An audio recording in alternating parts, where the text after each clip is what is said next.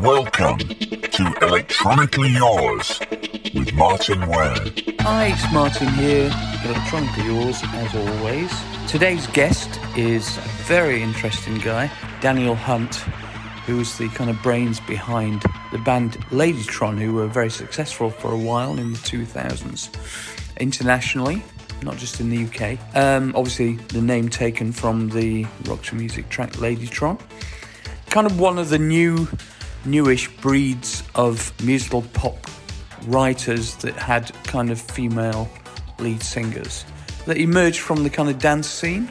So it's kind of hybrid of that kind of dance thing plus traditional pop songwriting plus this evolving penchant for female lead singers, which happened around about that time in the UK in particular.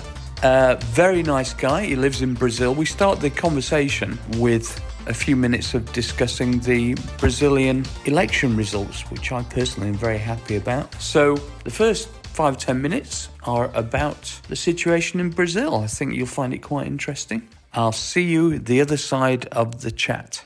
Here he is, Daniel Hunt.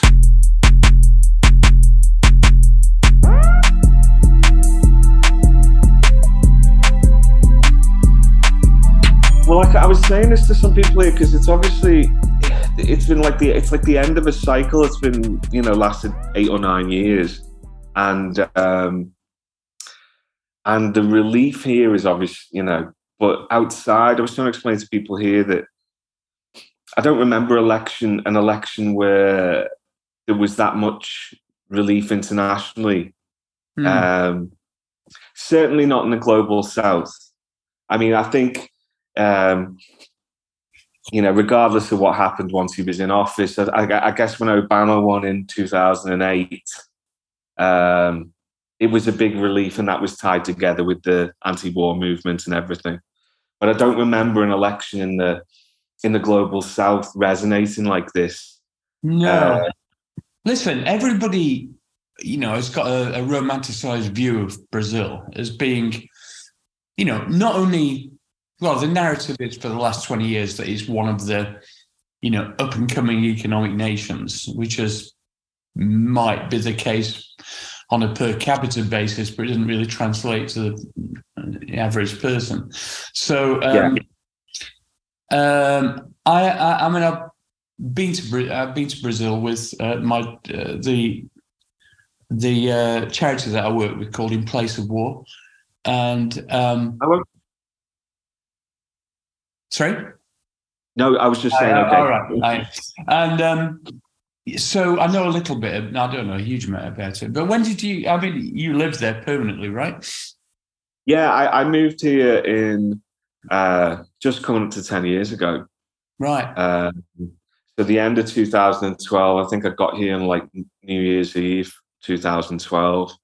And it was still very much the country of the future, which it has been for a century, but it was still basking in this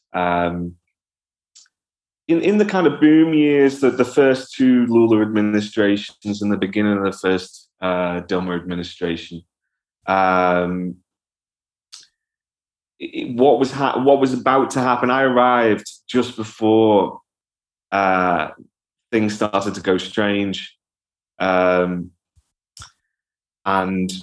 so about 6 months after I arrived is when suddenly there were these spontaneous, as they called them, protests in June 2013. And I was petrified, to be honest, because it didn't make any sense. Even though there's, obviously massive inequality still, but Brazil was still in the best state it had ever been in. Right. And it didn't make sense. And I was very skeptical of the protests, but a lot of people got pulled along with it. Ourselves included, to be honest, initially, because everyone projected what they felt like onto these protests. Right. In June 2013. It was whatever was happening at a state level or a municipal level. Any grievance you possibly had with any level of governance. So for about a few days, that was okay. And then suddenly, hold on, this has been turned into an anti-Dilma Rousseff thing or an anti-Workers' Party thing. And they turned it all into this kind of bogus anti-corruption narrative, et cetera, and we'd all put ourselves on the street. We were the bodies there. We were the photos. We were the evidence internationally that everyone hates this government, and it wasn't true. So me, all our friends, we left the streets pretty early as soon as it became obvious that we were being used. Yeah. But then the protests assumed this. The right and the far right saw this opportunity then, and they went out and occupied this space, not just on the streets itself, not just physically, but this information space that had been created internationally, and that really didn't stop until Bolsonaro was elected. There were certain different currents in play and different forces that were maybe allied out of convenience.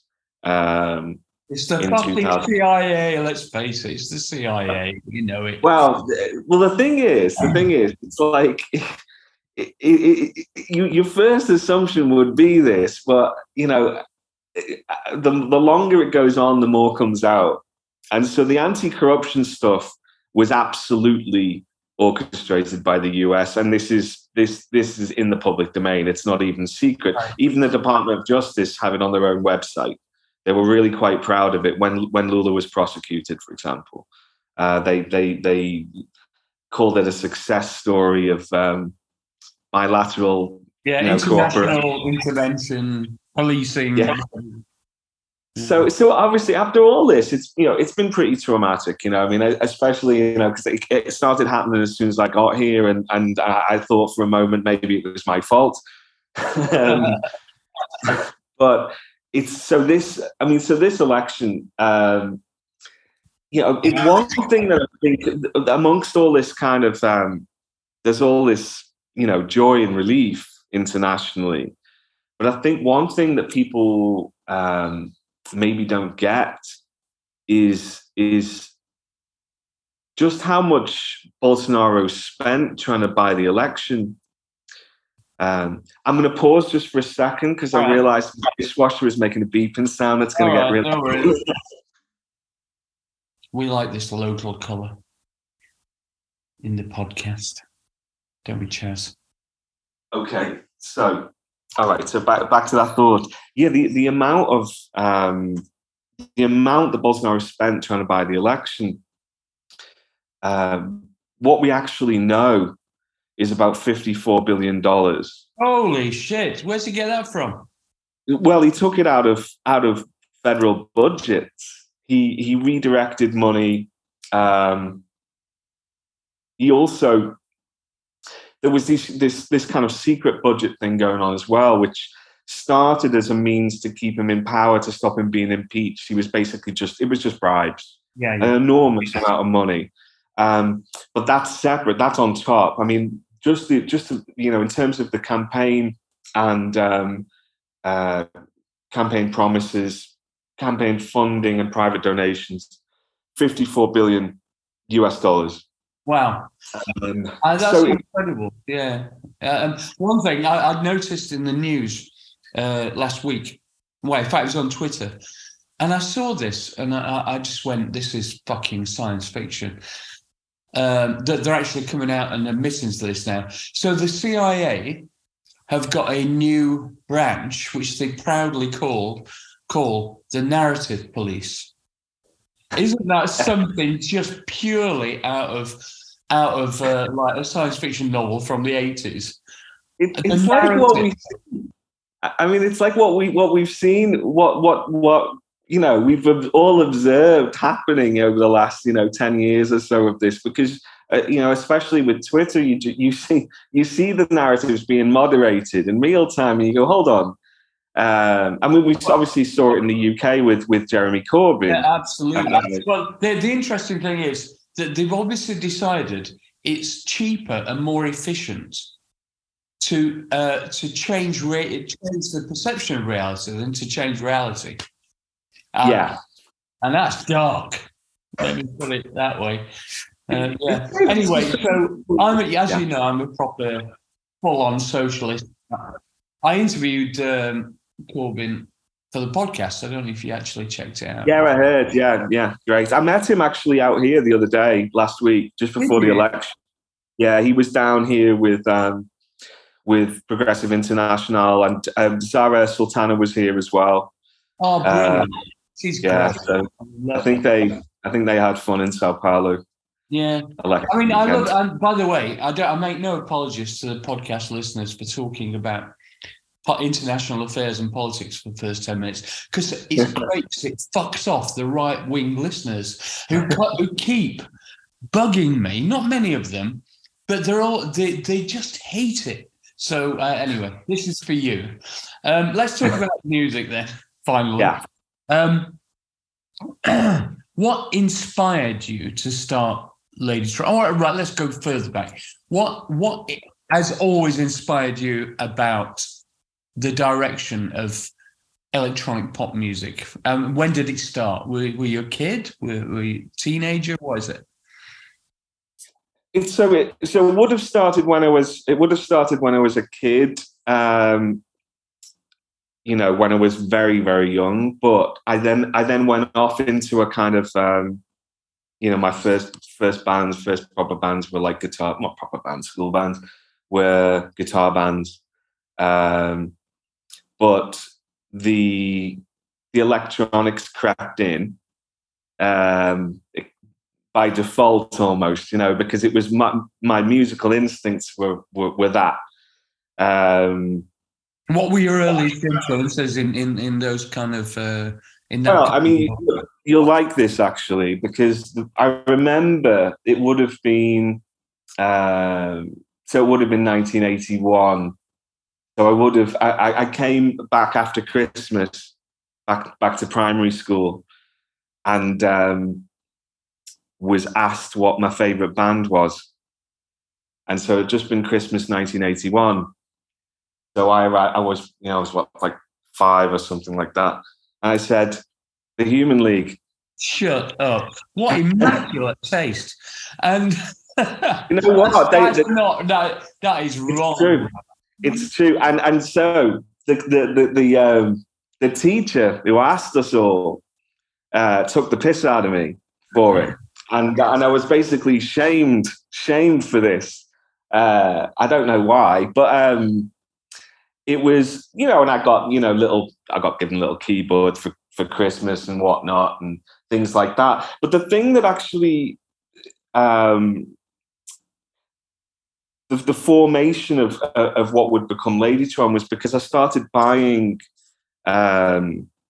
keyboards, analog keyboards, in the early 90s. So, you know, when they were still cheap and there wasn't quite this fetish attached to them, you know, when you could go to a car boot sale or a charity shop and pick up, you know, I don't know, an MS-20 or something or other.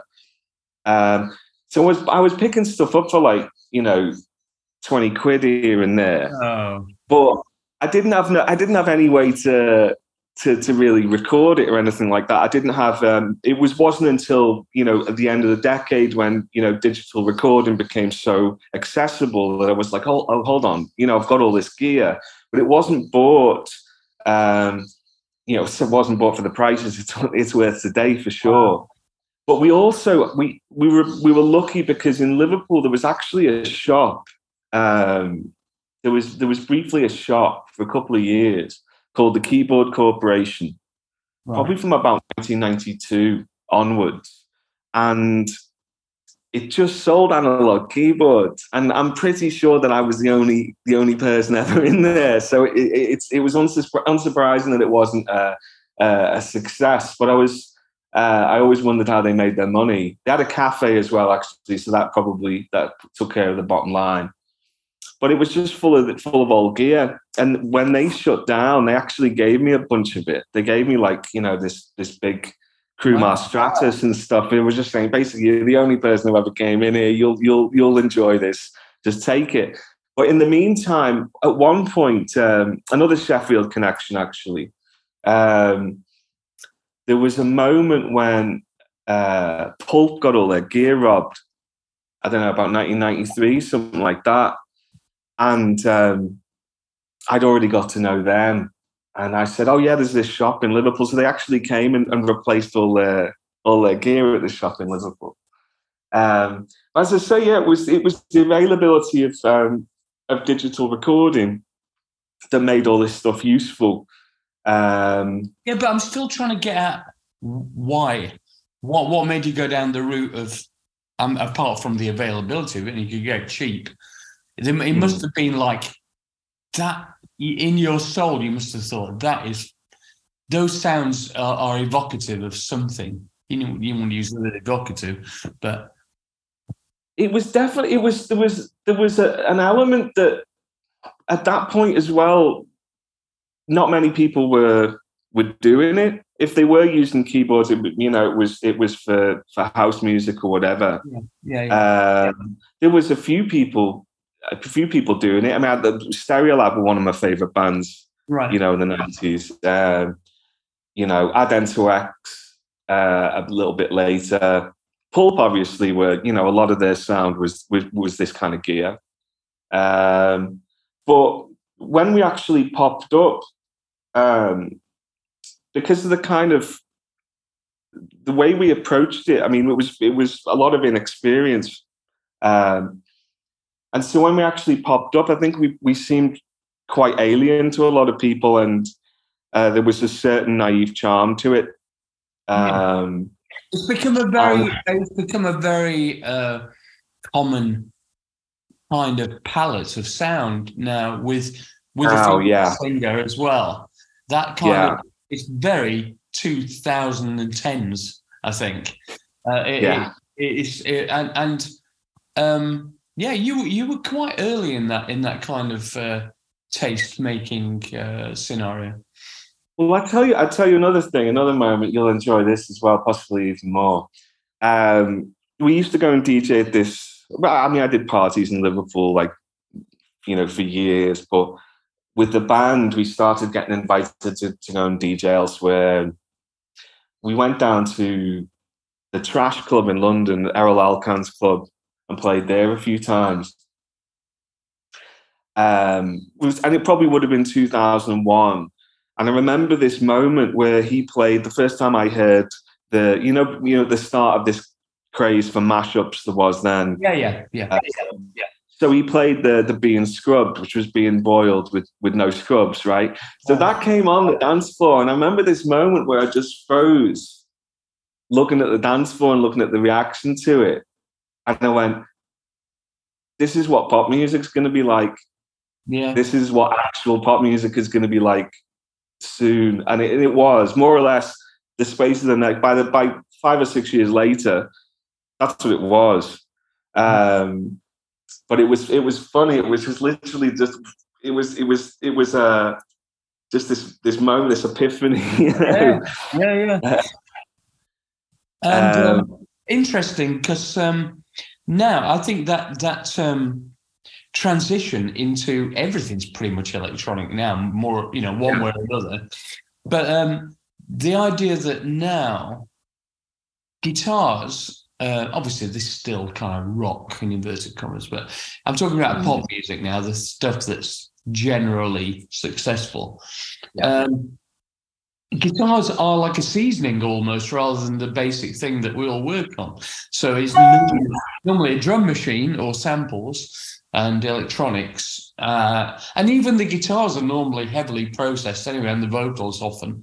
So yeah, exactly. We've always had a bit of guitar, varying levels of guitar, but as you say, most of the time processed. And I remember one point we did something, and it was a track, there was no guitars on it at all. But when we took it for mastering, I remember the mastering engineer said, "Oh, I'm going to boost, this frequency now to bring the guitars out a bit." And I was like, "There's no guitars on it." He's like, "You what? There's no guitars there, mate." But yeah, I think not a purism. Sometimes it's like, you throw a guitar through an effects chain and you can get something, that's impossible with anything else. I used to actually like trying to, when we played live sometimes, and go, okay, I'm not going to take a guitar with me this time. I'm just going to have an effects chain that does it for me from the keyboard. And sometimes it works. I was talking to Richard Hawley the other day. On the pod. Well, I say outside the podcast, and he was talking to me about. He had this dream. He said, "Oh, you should do like a BEF thing, but for Sheffield, called Sheffield Electric Foundation." And I said, that's quite a nice idea. We'll have to get. And then I sent him a text saying, "We'll have to get you playing guitar synth." And he went, "Fuck off." He's never going to do that. It's not his thing. Actually, like a guitar synth, like a keytar or one of those guitar synths. Remember those Roland guitar synths? Well, we used them a lot on the early Heaven 17 stuff. Okay. So it's like it was kind of souped up Mutron, really, wasn't it? So the guitar, interestingly, I was trying to find out, because I'm sponsored by Roland now, and I went down to their demo studio. I said, have you got any new guitar synths? This was about 18 months ago. And he said, not really. There's not really. I said, there's nothing really changed in the last 25 years. Because the problem with it always was latency. So playing something funky and with good timing was always an issue, And I thought, God, you'd think that the technologists would have come up with a different solution for translating the articulation of guitar string playing into synthesizers a bit more accurately now. I think also Roland and Korg, it took them a long time to respond to the appeal of these instruments as well. To understand what people liked about them. Like back in the day, we had like a little sponsorship deal with Roland and one with Korg as well at various points. And with Roland, they had a philosophy that they would not recreate anything from the past at all. It had to be a brand new instrument, and they might insert certain characteristics, certain features of an old instrument, but they were adamant that they wouldn't make any replicas of anything from the past. And Korg was slightly less strict about this at the time. They put out like these MS-2000s, which were not great, but they were kind of versatile and they were an entry point for a lot of people. But we were begging them at that time. It was like, can you not just make an MS-20? Make an MS-20 completely normal and stick a USB port on it, and it would be ubiquitous in studios. It'd be like having a bass guitar in your studio. Everyone would have one, and they weren't into it. But eventually they did it. And now you've got all these little toys and all this other range. But at that point, it was like they hadn't really got what we were all into. I must say that back in the 80s.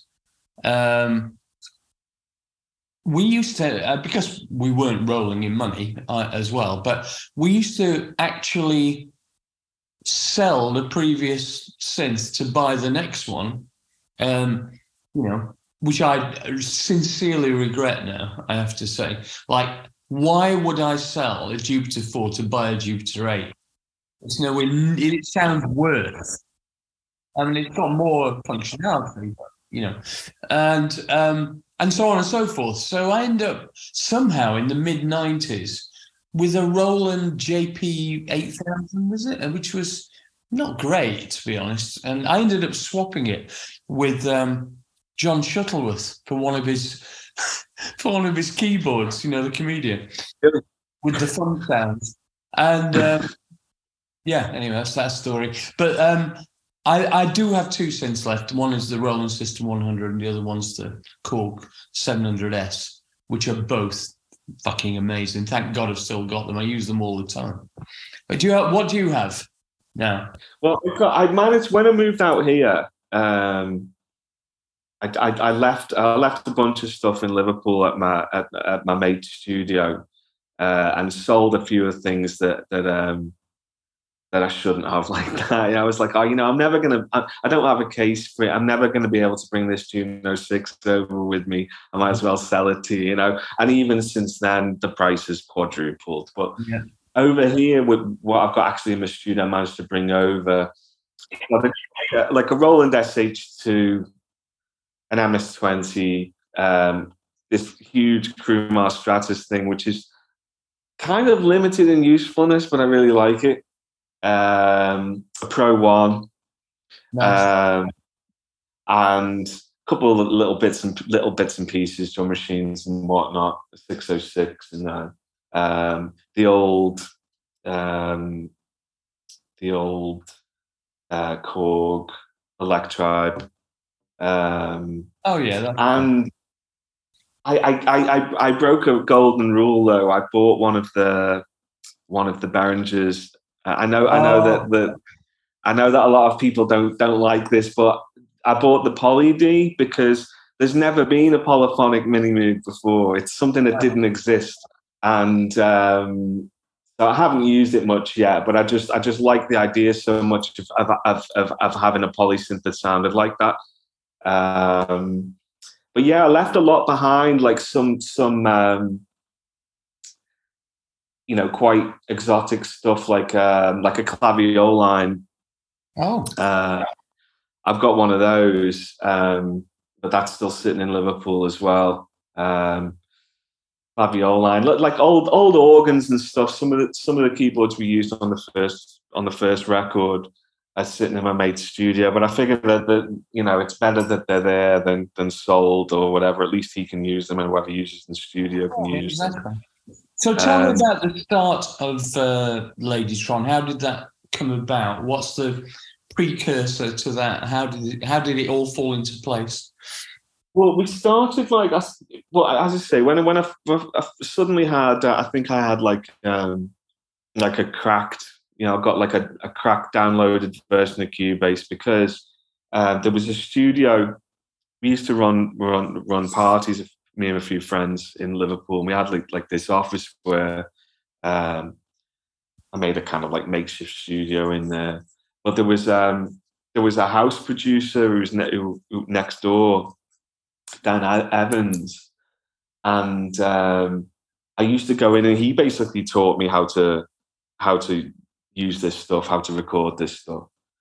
And it was also that time that, like in Liverpool, a kind of Peak Scouse house, and our office was on Slater Street, right by Cream and everything. And even though I when I was DJing, I was playing Northern Soul and stuff mostly at that point, and I was playing 60s music, but I was being influenced subliminally by the Scouse house. So that might have sent me more disco than I actually knew. But when I finally had my hands on my own little system, like I bought when they first put out those G3 Macs, and I could suddenly do all this stuff. And I worked with a couple of singers, pre-Ladytron. I worked with a couple of singers, and then it wasn't until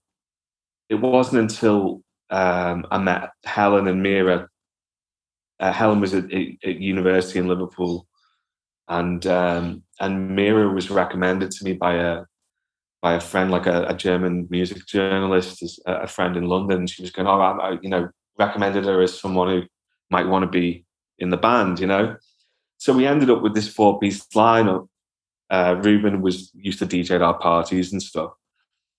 So it wasn't until it was the four of us, even though like we'd done, things with guest singers and bits and pieces, it wasn't until the four of us that Ladytron was a thing. And we went ahead, we made released one single, and then a Japanese label gave us a bit of money to make like an EP, like a 6-track EP, which most of that ended up on our first album. Right. This was like pre just pre MP3s and Napster. So when it was the idea, we'll just release that in Japan and that'll stay there. That ship had sailed about 6 months later. But the interesting thing was this convoluted way we'd done it, and we consciously stayed away from London as well. We didn't want to play the game or get involved very much. We liked the fact that we'd stay in Liverpool, but then we would go and play in some abandoned bank in Berlin, or we'd go and play a bowling alley in Paris or whatever. And London was going, well, hello, can you come and just play a proper gig for us? And we never would. And we quite liked that. But then, because we'd done it this convoluted way, our first like proper deal was with this label called Emperor Norton in the United States. And the A&R there, Steve Pross, he had a big history, and he used to run labels that released like post-punk stuff in the US and whatever, and he'd been through the major labels in the 80s. He signed all kinds of things. And then he finally had his own label. He was very much, doing whatever he wanted to do. And he discovered us because he was really into like J-pop at the time. Right. Yeah. So basically he got this Japanese EP thinking that we were a Japanese band. It was like, this band's called Ladytron's one of my favorite songs, early Roxy music, everything else. So he actually got hold of us that way, and then discovered who we were, and he got in contact straight away. And it was a really serendipitous timing, because we'd actually had like Warner's chasing us with what would have been a catastrophic deal. If we'd signed it, we probably would have been over. We might not have even made an album, I don't know. But this guy from Warner's had been chasing us for a while, and that suddenly fell apart. And we didn't even have time to, the smoke hadn't even cleared, and suddenly this email dropped in from this label in LA, and said he wanted to sign us, and explained how he discovered us, whatever. So within a month or so, we were out there, and we were signing to them, and we were putting our first album together. How much independence did they give you to create the album you wanted? Complete. Wow. So that first album was like, we had this Japanese EP, and we had a bunch of other stuff, and it felt a little bit like a compilation the way it was put together. There were certain things on it which belonged to the moment before the band existed. That if to be honest, if I looked at the album again, I'd take 4 songs off it. People complained it was too long anyway, and at the time I thought, but how can an album be too long? It's more music. You're paying for it, and you're getting more music. Yeah, you can. I believe that. I'm a big believer, because I came from the vinyl world, that I like 40-minute albums. Yeah, I agree. I completely agree. Now 10 tracks is it. Yeah. There doesn't need to be any more. But at the time, we thought, well, if we don't release this, then maybe it'll never come out. Maybe people will never hear it. We have to put it all out. Right. And so it was quite naive. But it was, to be honest, there wasn't really.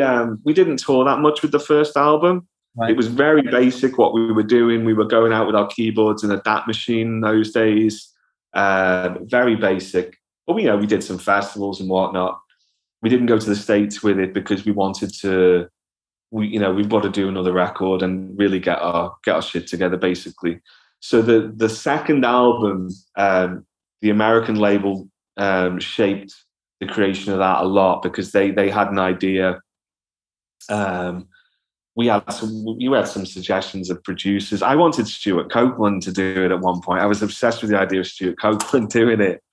I don't think he ever even knew. But then the American label came up with an idea, which was we would go and record out there in LA, and with Mickey Petralia, who had worked with the Beastie Boys and Beck, and also with a bunch of people who were in and around Air at that point. They were in Air's live band, Roger Manning Jr., Justin Melville Johnson.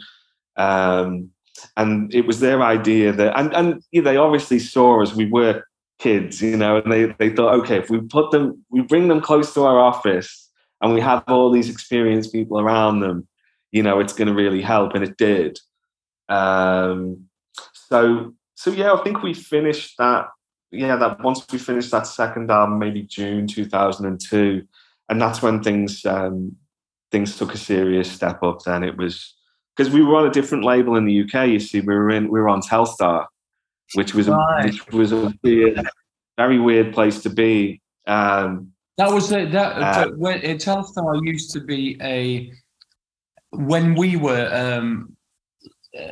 When they were talking about releasing our stuff, when we stopped selling too much, it was the threat was always it was going to come out on Telstar. Well, we thought, basically certain things. It was like there was some like hip labels out at that point who were doing things along the lines of what we were doing, but Telstar there was a certain perverse appeal to it. Firstly, because of Joe Meek, the name of the label. This was the kind of reasoning that was going on. Also, because I thought that they used to do those compilations, in the 80s. That was a K-Tel, whatever. Yeah, so that was, so that was another perverse attraction to it. But also they had this band Mystique, this incredible R&B band on. And I was like, oh, we'll be label mates with them. It'll be amazing. And so we went with that, and it was funny because in the US we were like, it was college radio. They were building on what we'd done from the first album. They knew where our audience was, etc., etc. But in the UK, they didn't know anything else. It's just pop band. They just put us out there as a pop band, looking and sounding like we did, which is, with hindsight, is actually pretty funny. But it was, it worked in its own way as well, having these two very different labels, especially because the markets were converging as well, because, everything was internationalizing. It wasn't like, what we were doing in the States would have repercussion in the UK, et cetera, et cetera. But then they went, I think they went, they went bust just at the start when we were doing our third album, Telstar. Right. So we were back just on Emperor Norton. We go, okay, fine, we'll just carry on with the record. And then Emperor Norton got sold. So we were basically left in a weird situation because Emperor Norton got sold. Get this, because our second album, Light and Magic, had done well. The label turned a profit. Wow. And that wasn't allowed because the label was funded by the Getty Foundation. And so as soon as it turned a profit, so we basically killed it. And they said, oh, we're going to have to sell the label now, because that label was supposed to be losing hundreds of thousands of dollars. It was supposed to be a folly, in a way. And as soon as they turned it into something profitable, the foundation didn't want to have it anymore. I know. So that was all pretty funny. But yeah, there was a lot of label shenanigans along the way. But Emperor Norton that was the best place to be. We could do whatever we wanted. We, they didn't have an enormous amount of money, but they'd normally get us what we needed to do what we wanted to do. They seem to just make the right choices all the time, because labels in general, they just fuck up, don't they? You just spend your whole time going, why'd you do this? Why'd you do that? We had quite a good relationship with Virgin, I have to say, but that was a bit sour later on. But how long is a band meant to last at the top? I don't know. Not many people last at the top. Let's move on to so this is kind of mid Ladytron career, isn't it? So tell us about the rest of the journey.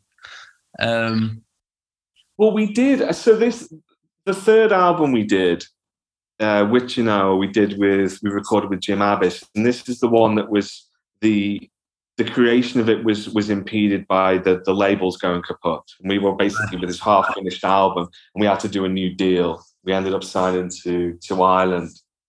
But that album was the moment when it felt like we realized we didn't really need the label anymore, because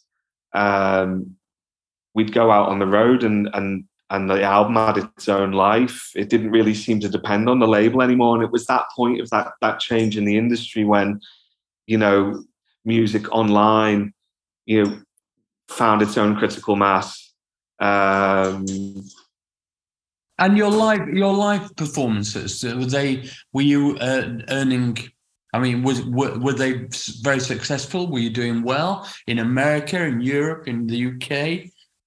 Well, that was it. That was the point when suddenly shows started making money, and especially in the US. I mean, like we did something. It was, I think, the tours for which now we did two or three US tours for it, North American tours, and they'd sell out in hours. So we realized we weren't dependent on the label so much. So I don't know, because before then, I don't think we saw any money from shows for the first two albums. It just seemed to all evaporate. But yeah, there seemed to be that point where, well, everyone's income was moving towards live, which of course is not sustainable. We can't all be on tour forever, especially when every other band in the world is on tour at the same time. So there was a moment when everyone was just kind of resigned to not making any money from records anymore. Remember? And it was like, okay, well, you'll just make money from live. It was like, yeah, but are we ever going to be able to go home? But for those albums, like we then signed to Network, which was a good label. Is a good label. We did 2 albums with them, and we kind of, by that point, things were quite comfortable. So we did Velocifero in 2008 and Gravity the Seducer in 2011, and things were. We did like a kind of best of compilation with them as well. But by that point, things were quite comfortable, and we felt very in control of things. There wasn't, so much left to chance anymore. Right. And then we took a big long break, and we all moved all over the place. Ruben moved to Chicago. I moved down here, Sao Paulo. And we thought, all right, we'll take a couple of years off, but it ended up being like 7 years. So a lot happened in the meantime. And as you say, a lot of the things that we were doing at the beginning, by the time we came back, it was, this is, regular pop music is using this sonic palette, but it was actually an opportunity. Having that like break was a moment when we could basically just hit reset. So it's like, what are we going to do now? We're going to make a Lasertron album. That's it. It's eponymous. There's no kind of arc of progression over the first 5 albums. We don't have to even think about that. It's just we start from scratch and make a Lasertron record. Which album of yours are you most happy with? I think in retrospect, it depends, because you know what it is. It's like not necessarily musical. It's everything else attached. Like the second album was this kind of moment when, as I say, we were being like sold as a pop band in the UK. We were protagonists in this wave of new electronic stuff that was coming out, even though we were kind of reticent to be associated with anyone else. We didn't really like that. I think the third album, which now I enjoyed the way it was received, because I felt like we were being taken more seriously by people who hadn't necessarily taken us seriously before. So that was a kind of step. I think the fourth album it's very, very solid. But out of the two, I think Witching Hour is I think I prefer it. I think I prefer it. And also, we did so many shows for Witching Hour. It was like a world tour for 2 years. So there's so many memories attached to it. Never do that shit. I'm sorry, I'd go insane. We just did our first ever American tour with M17. I saw, yeah. How'd that go? It nearly killed me. I mean, I'm fucking 66 now. This is no joke, you know. We did 15 dates in 23 days, coast to coast. You know, it's too much. Anyway, it's not about me. I need to ask you about your remixing career, because you've done fucking hundreds of them, and some incredibly famous people that you've managed to get remix work for. I mean, obviously, you were doing some incredible stuff. Have you ever put a compilation of your remixes together? No, I think someone said that they were gonna make like a playlist of them or something, like a Spotify playlist. But I hadn't really thought about it, to be honest. I'm not sure how many of them are actually on the platforms, but there's a couple that didn't. That actually, to be honest, it's criminal. But there's a couple that didn't come out, which really should have. One of the ones we did for Blondie came out, I think. But I did another one. I did one of Fade Away and Radiate as well. I love that song. Yeah, and so that was the one I liked most. But I don't think this came out. I think I might have had it on SoundCloud or something. But the other one we did. I think we did Roxy Music as well. There was a Roxy Music remix album we got asked to do, and I think I did. I had a few songs. I had Mother of Pearl. I had the separates for them all. I don't think any of those mixes came out, but I was like, hold on, those separates, those Roxy separates have got to be on the drive somewhere. I can't find them. But I had Mother of Pearl, Every Dream Home a Heartache, later on, obviously. Oh, actually, but talking about Blondie, the Fade Away and Radiate, the separates was super interesting, and it's another thing I've got to find them somehow. But one of the channels in the separates was just labeled Chris BVs, but no, it was actually the demo of his guitar. You know, Clem on drums and him singing, basically the demo of the song that the entire recording was built on top. And it was amazing. It sounded like the Velvet Underground or something. I was like, listen, it's like, no one's ever heard this. And God knows the band probably doesn't even remember doing it, you know. Wow. But yeah, unfortunately, that's probably on some crash drive somewhere as well. I love that. But yeah, remixes. Yeah, did a load. I mean, I haven't done that many, you know, recently. It's like, I mean, if you do them now, they're normally swaps. You know, it's like, I think the last one I did was Erasure, actually, a couple of years ago. But I've been doing some bits and pieces of production for people and things like that. You had an album out recently, right? Light and Magic, was it?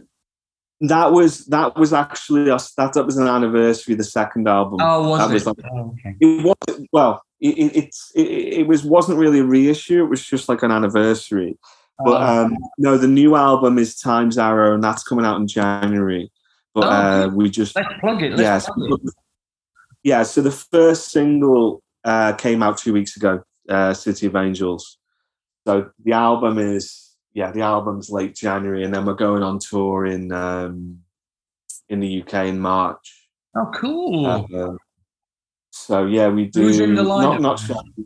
Not Sheffield this time. We've got there's at the moment we've got a drummer, Pete Kelly from Glasgow. and he played on the last album tour with us as well. We've been through quite a few good drummers.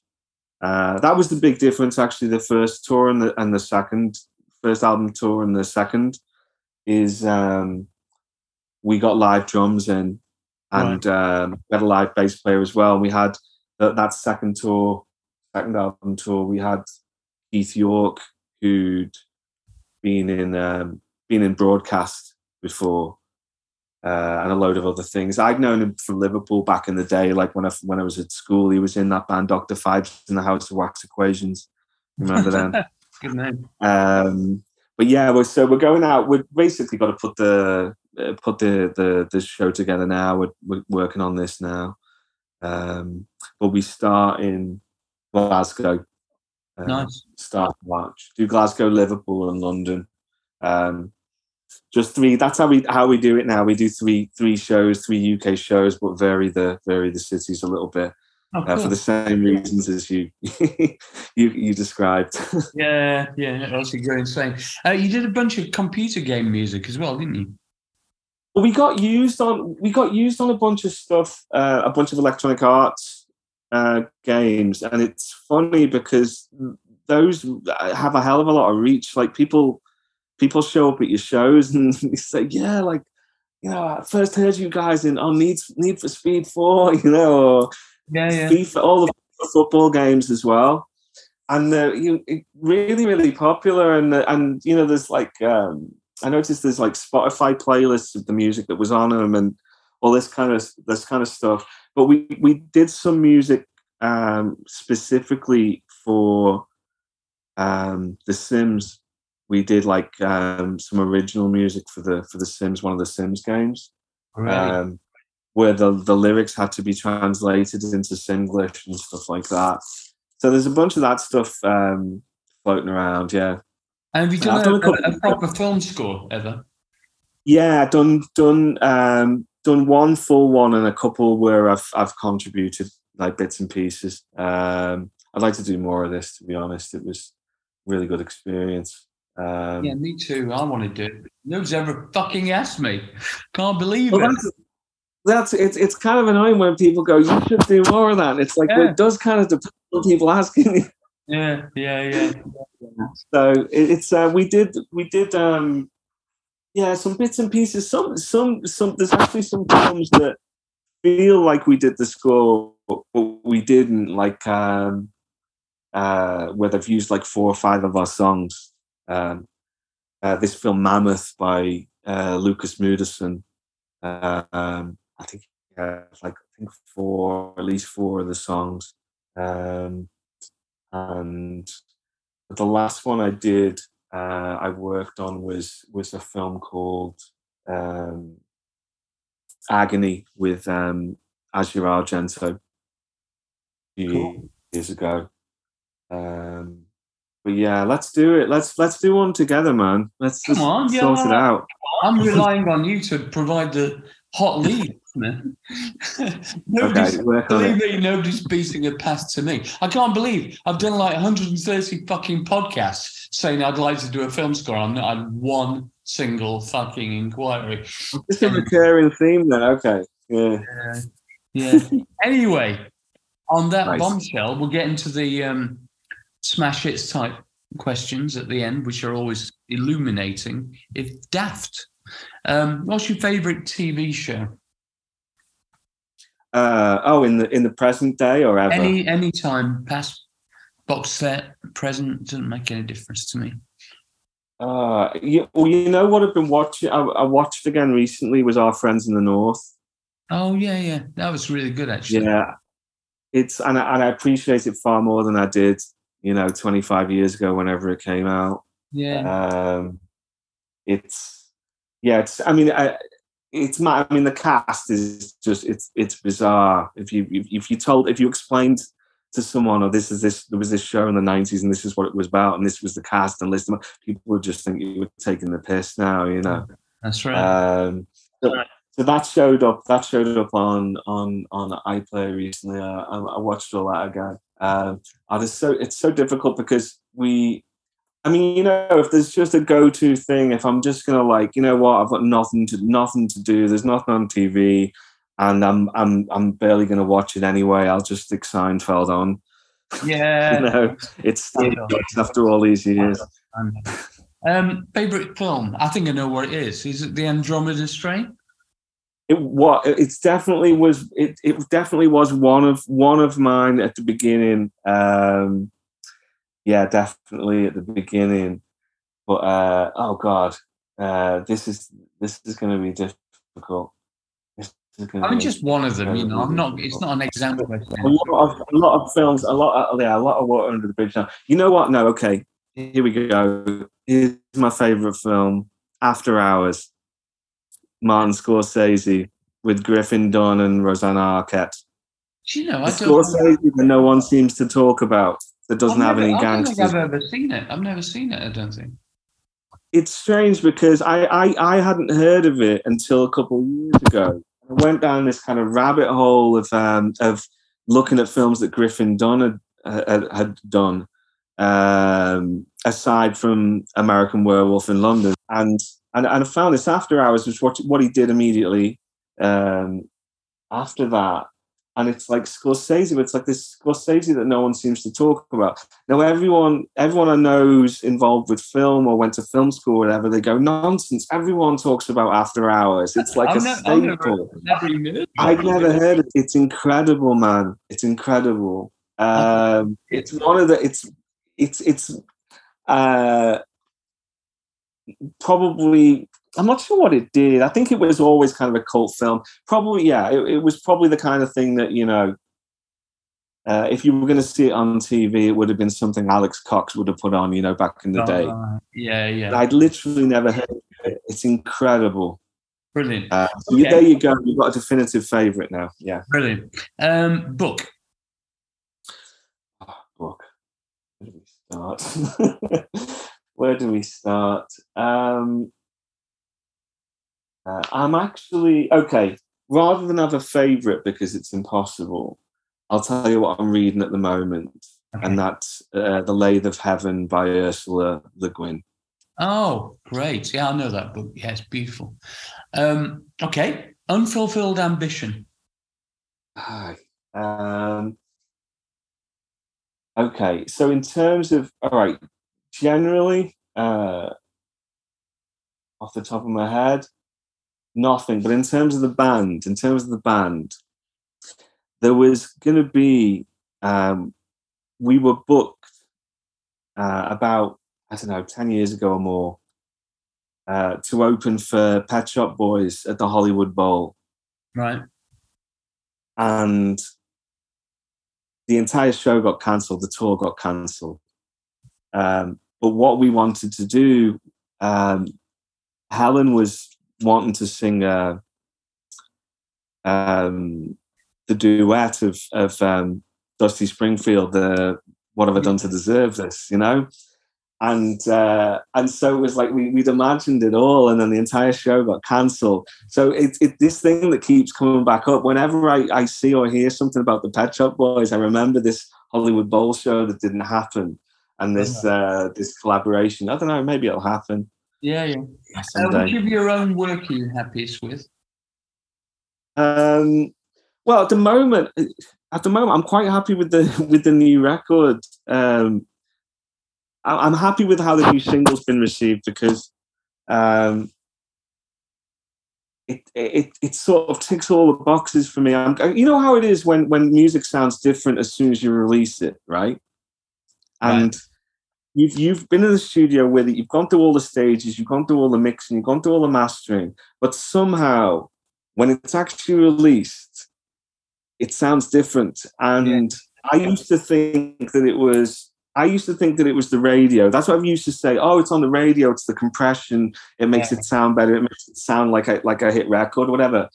But nowadays, because we're not listening on the radio, and the same kind of thing happened with this single. As soon as it was actually released, as soon as it was launched, other people were listening to it and other people were talking about it. It sounded subtly different to me, and I conclude that I've got a theory here. I've got a theory that it's actually superposition theory. It's basically electrons behaving like waves and vice versa, depending on people observing them.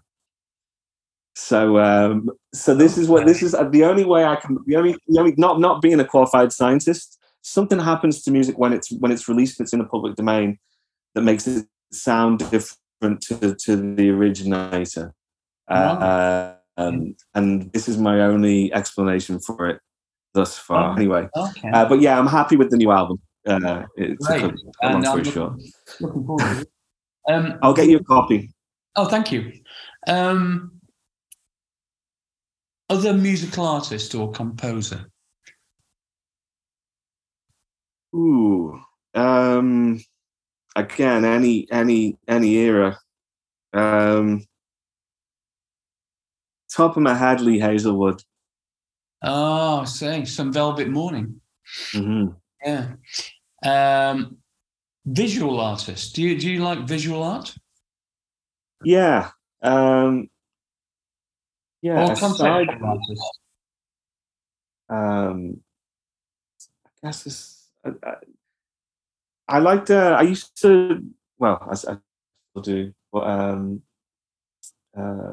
my wife's an artist, and she got me onto Mauricio Catalan years ago. Right. But probably honourable mention to Ruben Wu, my bandmate. Oh. He's doing rather well in this field at the moment. That's great, man. I'm happy with that. Okay, final question. What is your favourite synth? I think I'd have to go with so the first proper monosynth I got was Roland SH-09. So I'd have to stick with that one. Even though the SH2's got another oscillator and it's better, I'd have to go with the 09. Perfect. And do you still that's not basically it's on basically everything, every Ladytron record ever. So is it? And you still have that, do you? Yeah, I've got two 09s and the SH2 as well. Really? More or less on everything. Well, Daniel, have a brilliant day in the bright new land that is Brazil. Yeah. Post Bolsonaro. It hasn't sunk in, to be honest. It hasn't sunk in. Everyone's still it's celebrating. A beacon of hope for the left in the world, to be honest. So fingers crossed it translates into something better in Europe at the moment. And it's been a joy talking to you. Thank you so much. Have a fantastic day. Cheers. Thanks a lot, Martin. All right, man. Cheers. Bye.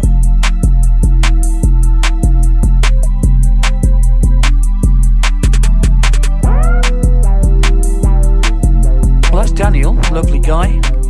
Very interesting career path, I suppose. Seems pretty happy living in Brazil now, particularly as everything's kind of rinsed out a bit. How is everyone today? Heading towards Christmas at an accelerating rate. If you want to pass any comments on the podcast or give us some kind of moral support or any ideas for the podcast, guests or sections, please let me know. That would be great on electronicallymartin@gmail.com, or consider subscribing to the patreon.com page, which is patreon.com/electronicallyhours. And you can help keep this going, independent and free from advertising. Thank you for your attention. Another amazing guest next week. Bye.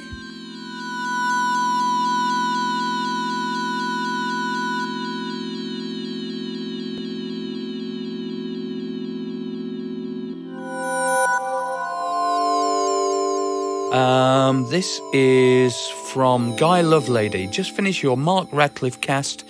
David Yorkie Palmer would be a real boon to have on. He incubated the Liverpool 80s scene. He supported Gave Home to the Bunnymen, Teardrops at the Right Time, integral part of Space, and produced Shack. Full of great stories, super nice way. I shall definitely consider that. Thank you. Tausif Butt. I've been listening to your wonderful podcast series and thoroughly enjoying it. You've had some truly wonderful and interesting guests. Currently listening to the Paul Oakenfold one. I wanted to provide a few suggestions for future conversations. Sean Johnston of the mighty Alphos Parties, Richard Sen, Justin Robinson of the Deadstock 33s, Al Mackenzie of D-Ream fame, Darren Emerson, formerly of Underworld, Carl Hyde, I'd love to get Carl Hyde on, of Underworld, Josh Wink, Philadelphia's finest. Carl Hyde, any ideas how to get to them? Okay, Phil,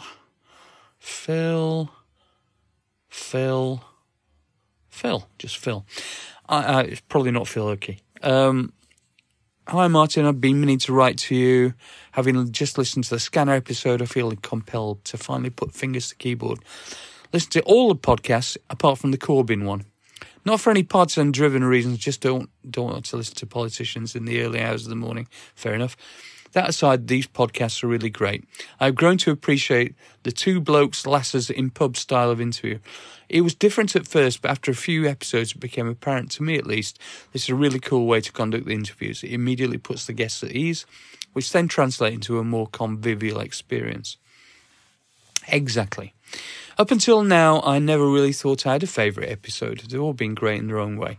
Selection of guests is the USP for this production, in my opinion.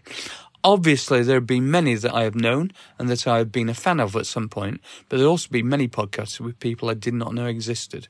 No offence meant to those I have not yet experienced. Having just listened to Scanner episode, I can now say that this is one of, if not the favourite. I've not really heard of him in any detail, and now, as I write this, I am listening to and enjoying his music. The smash hits section are fun, and I know they are popular, and I look forward to that bit also. However, what really pricks my interest is the little clips of music that you insert here and there. I am a synthhead and producer, and these little snippets of sonic quirkiness I find brilliant.